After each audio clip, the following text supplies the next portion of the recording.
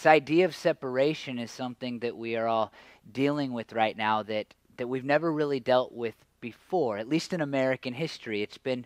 It's never been like this where we can't go see our friends or our families. Maybe sometimes you don't want to see your friends or your family, but we've never in our history have we been forced to separate from one another.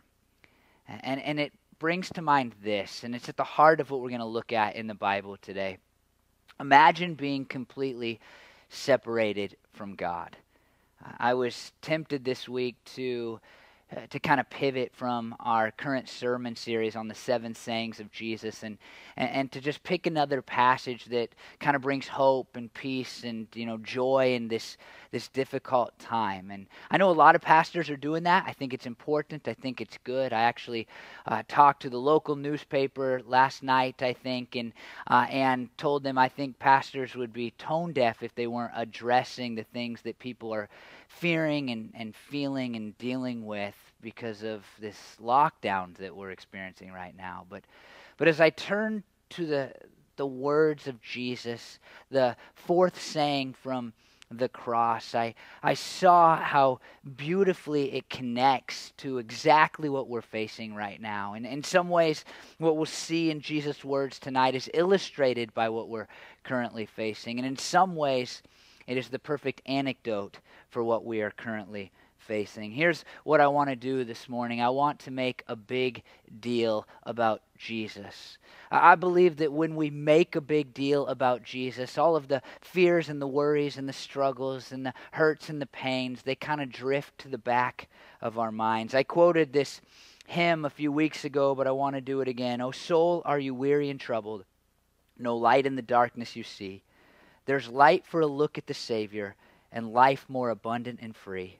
Turn your eyes upon Jesus, look full in his wonderful face, and the things of earth will grow strangely dim in the light of his glory and grace." And today, as we look at the 4th saying of Jesus from the cross, it is all about his incredible grace. This 4th saying is different than the first 3 sayings. One chapter of one of the books I've been using for this series to learn and to research for this series was called Love That Questions. This is the only one of the 7 sayings that's recorded for us in more than one of the Gospels, Matthew, Mark, Luke, and John. It is the central statement of Jesus from the cross in that there's 3 before it and there is 3 after it. I don't know if these things make it more worth paying attention to, but I think the contents of Jesus' 7th saying make it of the utmost importance. It is important for what we are facing today, but it is also important for what we face in eternity. I'm going to read the passage in Mark first, just so we can get a holistic kind of view of it, and then I'll break it down in Matthew. Here is the story of Jesus' 4th saying in the book of Mark. Mark 15:33 through 34. "At noon, darkness came over the whole land until 3 in the afternoon. At 3 in the afternoon, Jesus cried out in a loud voice, 'Eloi, Eloi, lama sabachthani,' which means, my God, why have you forsaken me?"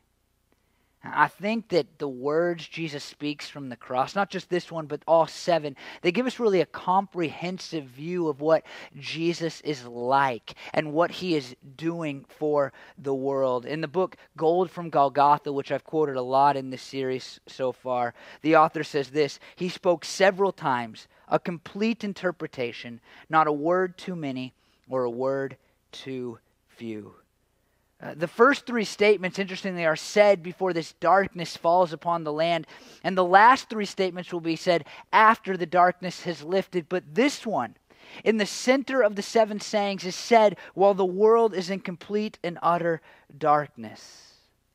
The 1st, 4th, and 7th statements are prayers, and I think that's important. I think one of the things that makes that important is that here, as we'll see in just a minute, Jesus' language is different than the other prayers that he prays from the cross. Here we have a prayer that I think each of us, in fact, can connect with. In Matthew 27:45, we read, "From noon until 3 in the afternoon, darkness came over all the land." 3 of the 4 gospel writers record this darkness for us.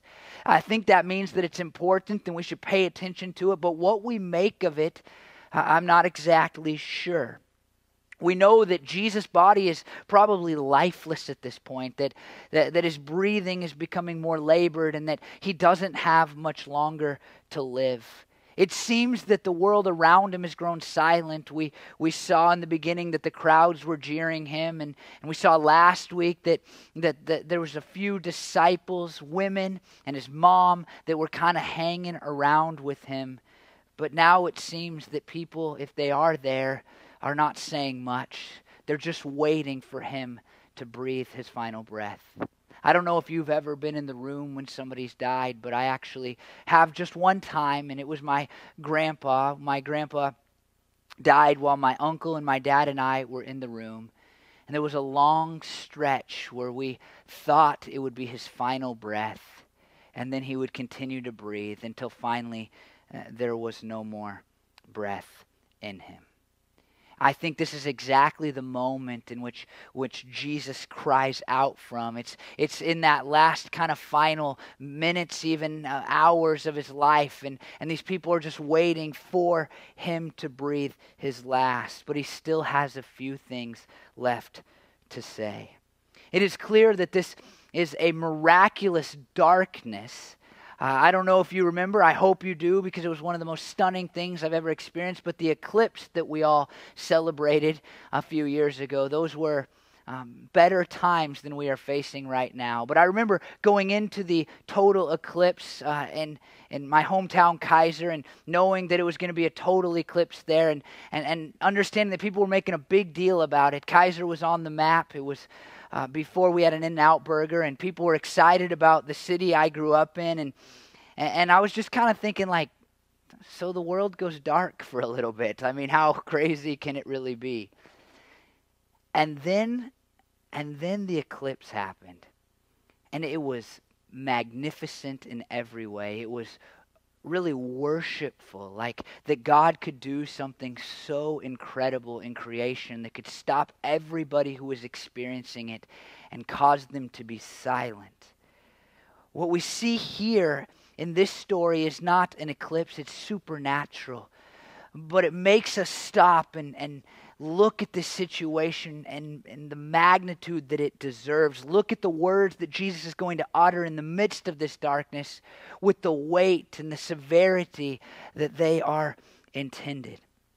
This darkness for sure demonstrates the terror in which this situation is taking place, the terror that Jesus is facing on the cross. But it also is a demonstration of the fact that the world is in darkness because of its sin.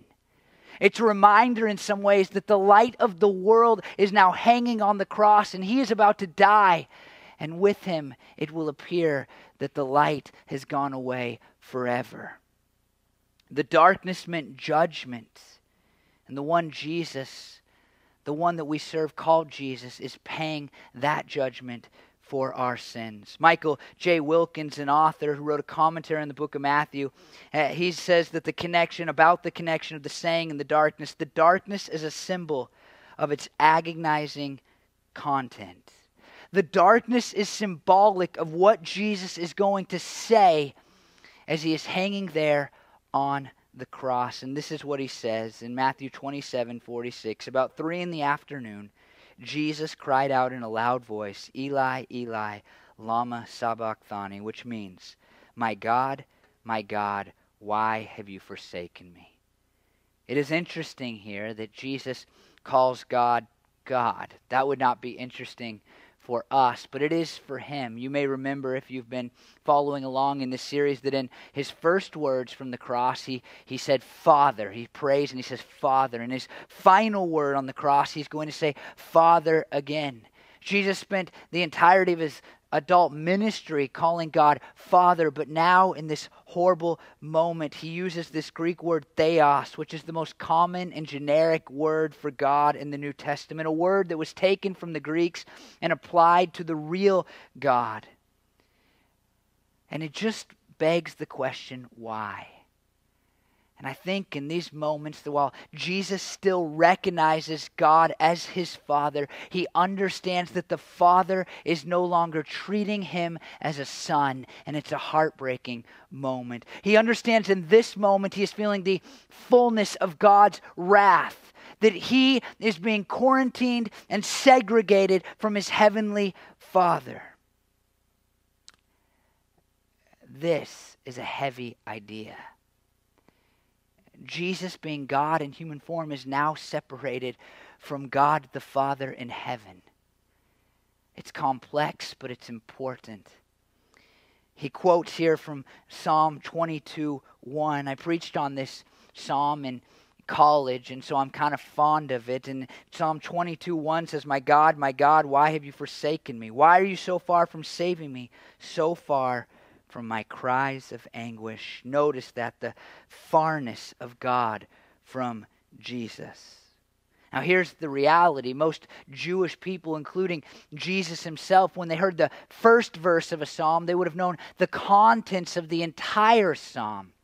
And what makes that so cool in this moment is it says two things. One, it shows us that God had planned this for centuries and centuries before it took place. The death of Jesus was not a surprise. It was something that was ordained long ago. It was something that was planned long ago so that the world could be saved from the sin that it lived under forever. But it also reminds us of victory. The Psalm 22 continues past the death of Jesus and speaks of really the resurrection of Jesus and the victory that he will bring. You should read Psalm 22, but right now I need you to understand that it does two things. One, it shows us that the death of Jesus was long ago prophesied. This was planned for the salvation of the world. And two, it reminds us that his death will not end in defeat. A victory is coming. Jesus is pointing to the reality that this moment that he is now living out is the very moment that all the prophets were looking to when God would save the world from its sin. The pulpit commentary says that he might show himself to be the very being to whom the words refer, so that the Jewish scribes and people might examine and see the cause why he would not descend from the cross, namely because this very psalm showed that it was appointed that he should suffer these things. God is hanging on a cross dying, but God is not surprised by this death. It was his plan to save you and to save me. Now this is difficult to understand. As Christians, we believe in this theological idea that we refer to as the Trinity. That is that God is one being in three persons. And as I often say when I preach and talk about the Trinity, today I'm not going to try to explain what that looks like or how that all works. But we believe that the Father is God and Jesus is God and the Holy Spirit is God. And they're all one single God. They're all one.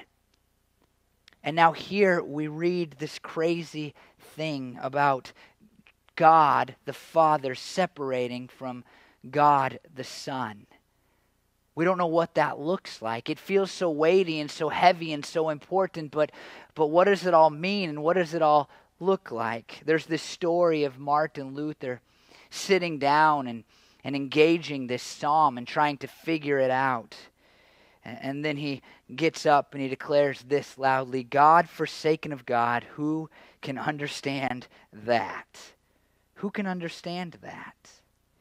We can't even understand what this idea looks like. We couldn't draw this on a piece of paper, really. But it's the exact declaration that God is forsaking God. And Gold from Golgotha, it points out further why this is a difficult thing for us to understand as Jesus hangs there and cries out, my God, why have you forsaken me? That book says one would need to go to hell itself and go free from the taint of personal sin and be the holy Son of God to understand it. Thank God our Savior has made it forever unnecessary to experience or understand his fourth word from the cross. We can never understand what it means to be separated entirely, utterly, fully from God. But that is what Jesus is experiencing on the cross. But just because it's incomprehensible in its fullness to us, it does not mean that there are not important truths that we must grasp from it. And so I would ask you to first notice the question, why? It's interesting that there's no answer from heaven here. The Father does not respond to Jesus' question, why have you forsaken me? Before, in other stories of Jesus' life, God has declared Jesus as his beloved Son, but here the heavens go silent. But this question, why, is important on just a practical and personal level. I read this story about a famous pastor that lived long ago, Dr. Joseph Parker, and his wife died, and the next Sunday, when he was getting up to preach, everybody, of course, was wondering what he was going to preach on, and he began by preaching on Jesus' words from the cross, Jesus' forced saying from the cross, my God, why have you forsaken me?" And his explanation was this: he was grateful that there was a why in the heart and on the lips of Jesus. We all wonder why sometimes. Why is God allowing for the coronavirus to cause this pandemic that is spanning the globe? Why are we separated from each other right now? Why do I have pain and hurt and struggle? Why did God allow for your loved one to die? Why did God allow for you to get sick? Why has God allowed for you to have cancer? Why? And what is so incredible about this why is that it was uttered in order that in eternity you will no longer have to ask why in this way anymore. This why was asked so that you could spend eternity in the presence of God in all perfection and all holiness and all goodness. And you will never have to experience ever again anything where you feel the need to turn your attention to God and say, why did you allow this to happen? Because Jesus uttered this why, you will never have to ask why in eternity. That is beautiful. But I'd also ask you to notice the word forsaken. This is a compound word in Greek. It's made up of three words: to leave, down, and in. Kenneth West tries to get to the meaning of this, and he says it's forsaking someone in a state of defeat or helplessness in the midst of hostile circumstances. We can't understand how God could forsake God. How the Father could reject utterly, quarantine himself from the Son. But we do understand that this speaks volumes into the exact suffering that Jesus is feeling when he is hanging from the cross. Jesus was completely cut off from the Father. He was quarantined from him. He could no longer be with him. All had forsaken him, and now his Father in heaven, the God of the universe, has turned his face away. And the question becomes, why? And here's the answer: we all deserved to be separated from God for eternity. Now, when I say that, I know that for a lot of people that thought, it doesn't even resonate anywhere in kind of our emotional sphere. We don't even consider for a moment what it would be like to be separated from God, but we should all fear it. None of us have been totally forsaken by God. You may feel like God has rejected you. You may feel like God is far from you. You may even have become a person who has rejected God, or maybe you've spent the entirety of your life trying to forsake God. But know this, all of us live under the state of grace where God is near to us in some ways right now. And Jesus in this moment doesn't have anything from God. But that's what all of us deserved. We all deserve to spend eternity without the blessings that God gives us. This is such a scary idea that the words used in the Bible for it are frankly terrifying. Outer darkness, or a lake of fire. And this outer darkness, this lake of fire, this complete and utter separation from God is exactly what Jesus faces on the cross. Wikipedia, quoting from a reflection from, and I did not know this part of Christianity existed before this, so forgive me, but a reflection from the Ukrainian Orthodox Greek Catholic Church says this: while the nails in the wrists are putting pressure on the large median nerve, and the severely damaged nerve causes excruciating pain, the Lamb of God experiences the abandonment of the soul by God, a deeply excruciating pain that is the essence of eternal condemnation in hell. F.W. Krummacher says, how much rather would I lie prostrate on my face in silence before this awful incident than write or speak on it. When Jesus declares, my God, why have you forsaken me? When he asks this question, he is feeling the full and utter wrath of God that each and every one of us deserved. I think about how right now we are separated from people, and I hate the idea of my friend's parents being separated. I hate the idea of my friend's dad being separated from his daughter. I know their relationship, their closeness, the way she hugs him, the way he interacts with her. I hate the thought of that separation. I hate knowing that right now, for the first time in my life, I can't just go see my grandma if I want to, and my grandpa, and my uncle. I can't just go do that. That's sad. I hate my grandma's idea that she may never see us again. Grandma, if you're listening, I think you're totally wrong. But I hate that idea. But what should scare us more is the idea of being separated eternally from God. And what Jesus is doing in this moment is feeling the full weight of being separated from all the love and the joy and the peace and the goodness that we experience on this earth. All of it is a gift from God. And Jesus is being separated. He is, in this moment, separated from all of it. And he is doing that. He is allowing for that to happen. He is feeling the weight of hell. He is feeling this quarantining from God his Father in order that you don't have to be separated from God ever again. So that you can come into the family of God, so that you can be in the presence of God, so that you can experience all the love and the goodness and the grace and the hope and the peace that God wants you to experience. The Bible makes a huge deal about this, as you can imagine. It's the central theme of Scripture in many ways. And I want to read you several verses today that describe exactly what Jesus is doing when he is rejected by God, exactly what Jesus is suffering when he is being rejected by God.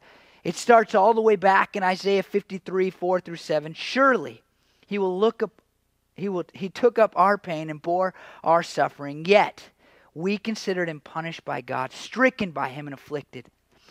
But he was pierced for our transgressions. He was crushed for our iniquities. The punishment that brought us peace was upon him, and by his wounds we are healed.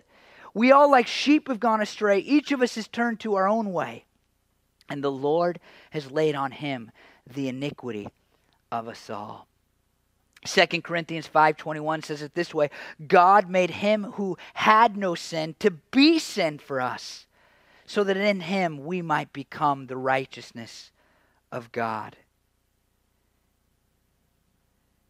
1 Peter 2:24 says, but he himself bore our sins in his body on the cross, so that we might die to sin and live for righteousness. By his wounds you have been healed. In the moment which we encounter Jesus saying from the cross, Jesus is bleeding and dying on that cross so that we might be saved from the sins that we have committed. This is the story that we believe as Christians. Each and every one of us has rejected God. We've forsaken God, but God did not want to forsake us. And so Jesus came down. He was born of a virgin. He lived perfectly without sin. And at the end of that sinless life, he was unjustly arrested and tried and then beaten, mocked, tortured, and nailed to a cross. And he was rejected by God, forsaken by God, in order that we would not have to be. The cross is just a symbol for something far worse. Jesus did not just die a brutal and terrible physical death. The cross is a symbol of what is happening spiritually to Jesus. The cross is a symbol for the fact that Jesus is paying the price of hell for you and for me. The cross is a symbol that Jesus was forsaken so that you and I could be forgiven. There's this thing that happens a little while later. After Jesus has finally breathed his final breath, there's this thing that happens that I think is so important to what Jesus cries out here and so important to what we are experiencing today. There's this curtain that hangs in the temple where the people experienced God's presence. And this curtain was blue or purple, fine linen.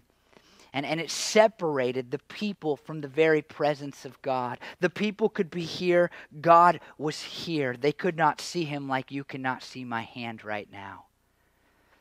But because Jesus is forsaken, because Jesus is separated from God the Father, this incredible thing happens when he breathes his final breath. The temple's curtain is torn in two. The symbolism says to us, you no longer have to be separated from God because Jesus chose to be separated from God on your behalf. We know now more than ever before what it feels like to be separated from each other. But we don't know what it's like to be eternally separated for Jesus, and we don't have to because Jesus paid the price of hell on the cross. I read this story of an old fisherman man, and his pastor looked at him and said, "What did Jesus do for you?" And he gave a simple and beautiful answer. He simply said, "He swapped with me."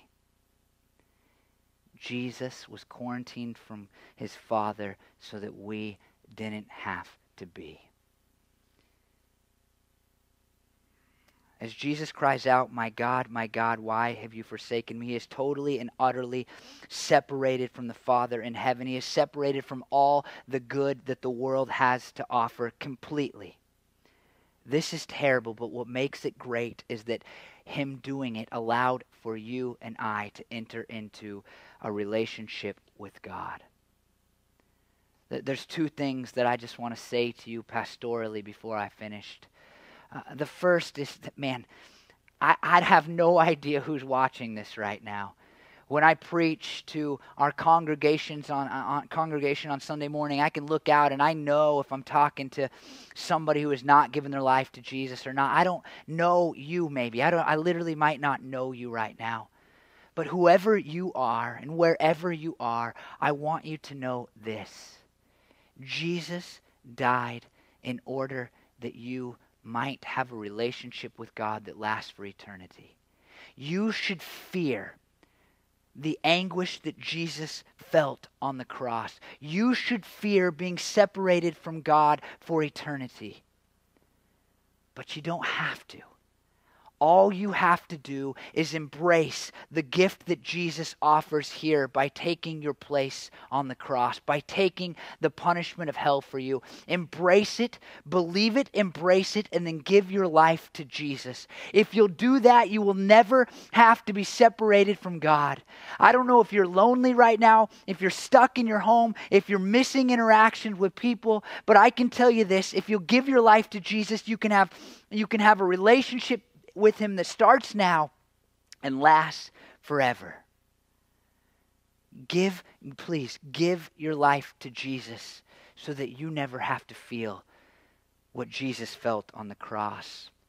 But for many of us that are Christians, many of you who are listening right now or watching this, I want you just to remember how incredible Jesus is.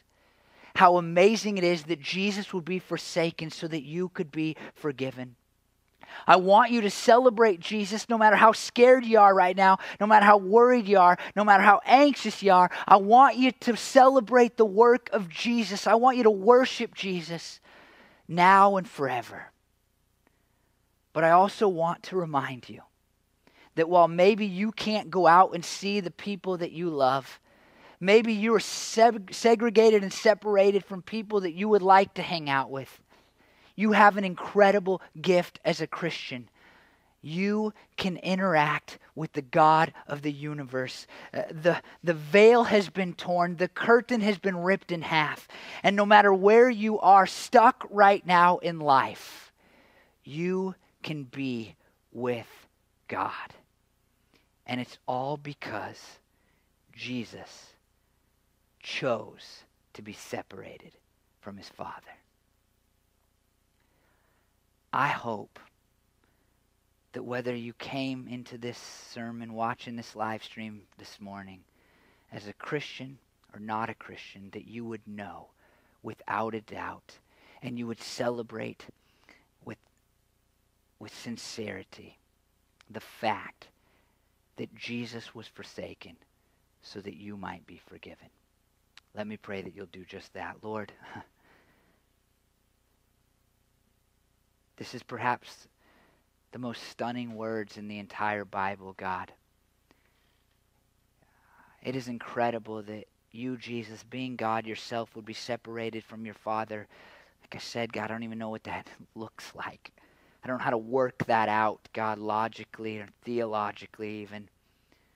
But I'm so thankful that it happened. And while this moment is dark, both physically and spiritually, Lord, it is the very reason that I have light in my life. And I pray, God, for every person who is watching online, that, God, they would have light too, because they would accept you as their Savior. And not only would they accept you as their Savior, but they would worship you, God, for this moment and for all the moments that you lived on our behalf and all the moments that you spent dying on our behalf.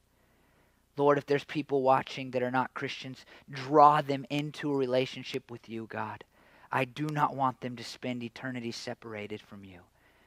Draw them into a relationship with you. And for your sons and daughters, God, who are facing unprecedented moments in our history, I pray that they would have hope and joy because they know, God, that no matter how separate they are from each other, they can be with you.